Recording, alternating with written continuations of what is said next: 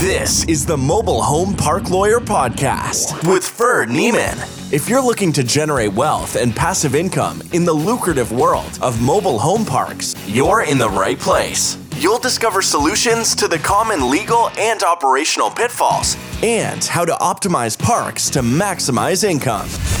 Your host is in the trenches. He's a real estate attorney, financial analyst, and mobile home park investor and operator. Now, let's turn it over to Ferd.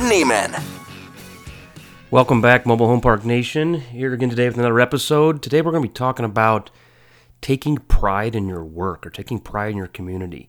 This seems like it should be common sense, but I was just driving home today with my kids and I saw some retail shopping centers that had just some outdated, faded doors and trash laying around, and like part of the signage was out. This is like a nice area of town and a nice shopping center. It just blew me away. I was like, take some pride in your property. Gee, many Christmas. So it made me think about what we do in our MHP operations. I was like, well, I should at least share this with everybody, because even though it seems like it's common sense, apparently it's not that common. So real quickly today, I'm just going to cover a couple things you can do to take some pride of ownership in your property, which is good for your community, right? Your residents, they deserve that. The first thing I do is when we buy a park, we update and spruce up the entryway. Unless there's a nice sign up front already, we put in new signage. Where sometimes we change the names, new brand, bright new painted signs. We put up some of the for rent, for sale flags. Obviously, that's a marketing thing to bring in business also. But we plant rose bushes. I like these knockout roses. They're $20 a pop. We put them on pretty much every corner. You can do a whole park for $500. And we put white vinyl fencing, decorative fencing at the entrance, but also on a lot of the corners by the rose bushes. Those are like $150 a pop, so not too expensive. Generally, we'll spend like $1,500 on that kind of decor for a park, and then another $1,500 for signage. So it's not that much money, but it makes a big difference. Other things we do is I just try to pick up the trash. I mean, we bring in dumpsters at the beginning, roll-off dumpsters, and have a kind of a spring cleanup day. But if I'm walking the park and I see a piece of trash, I pick it up. Some people just walk over it. I don't get it.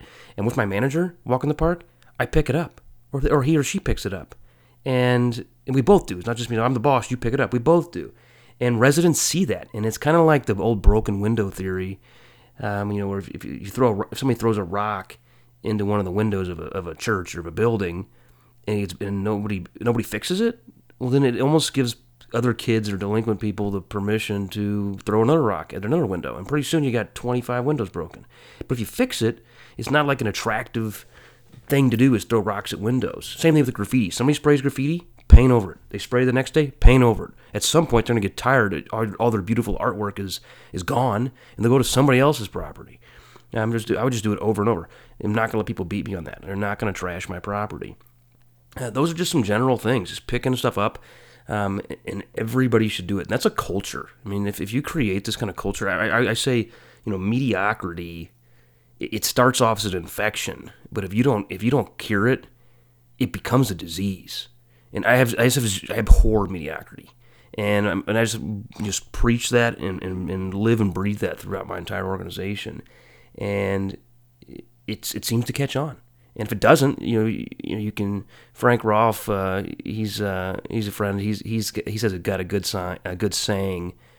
He says sometimes it's easier to change people than to change people, and that's what you got to do sometimes. You got to get some people off the bus. Make sure you get the right people on the bus and the right seats on the bus. And adopting and adapting to my company culture is absolutely required.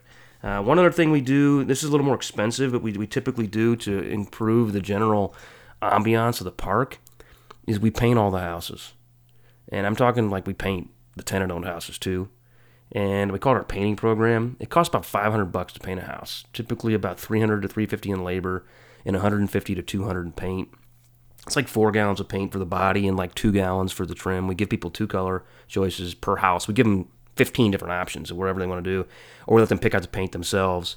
But we depending on the park, we either control it to a limited number of colors, or sometimes we want to go for like a lot of flair. Like we have this one park that's almost all Hispanic folks, and they tend to like brighter pastels and neon colors than I would prefer at my house, but it actually looks pretty good. So we painted 50 houses in that park this year, and we only owned half of them. Now we own like 3. We've been selling them off. We sold off like 21 or something this year, the park-owned homes.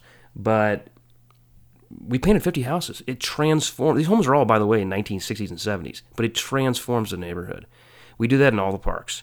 We try to, for the painting program, we try to get the residents to contribute because they have some skin in the game. So I'll go around and say, hey, here's the deal. It's $500. You go pick out the paint and bring it to me. I'll provide the labor. Or if you pick out one of my template colors, we'll pick out the paint too. We're going to charge you $200 for the paint. And some people can't afford it. So I say, tell you what, can you afford $20 a month? Yeah. Okay. I'm going to finance it for 10 months, $200. But I want you to stay. I want you to jump in with the team. And our managers will literally go around door to door and bang on people's door and say, do you notice the crappy looking trailer across the street ain't so crappy anymore because they painted it? Yours is now the crappy trailer across the street. Do you want to be the turd in the punch bowl, or do you want to help make this a better community?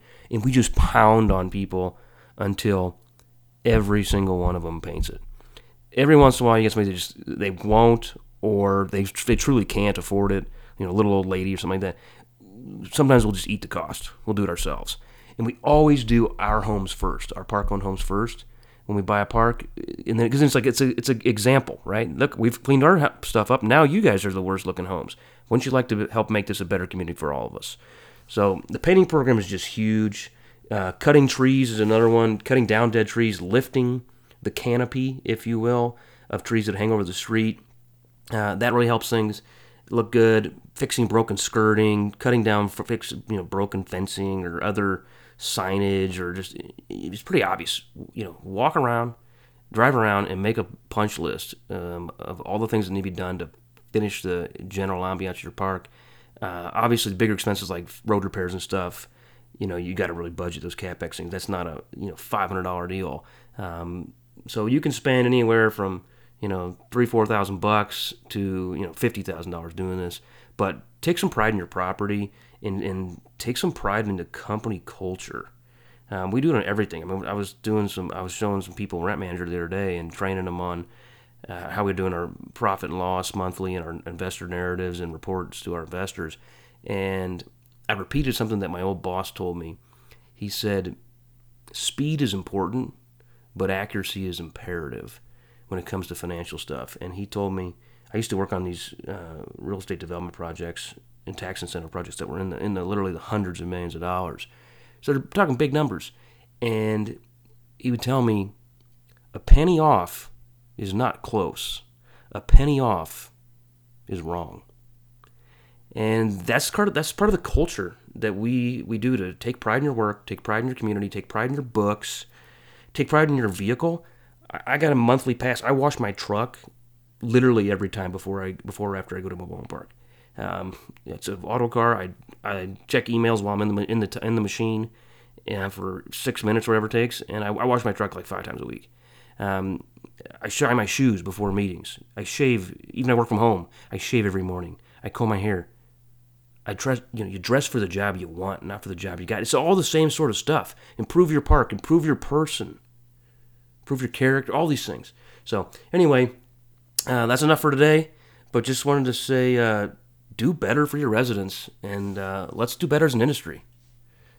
Till next time, God bless. You've been listening to the Mobile Home Park Lawyer Podcast with Ferd Neiman.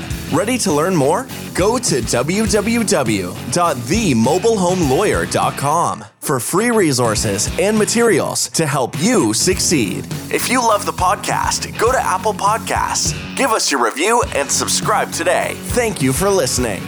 Neither the Supreme Court of Missouri nor the Missouri Bar reviews nor approves certifying organizations or specialist designations. The choice of a lawyer is an important decision and should not be based solely upon advertisements.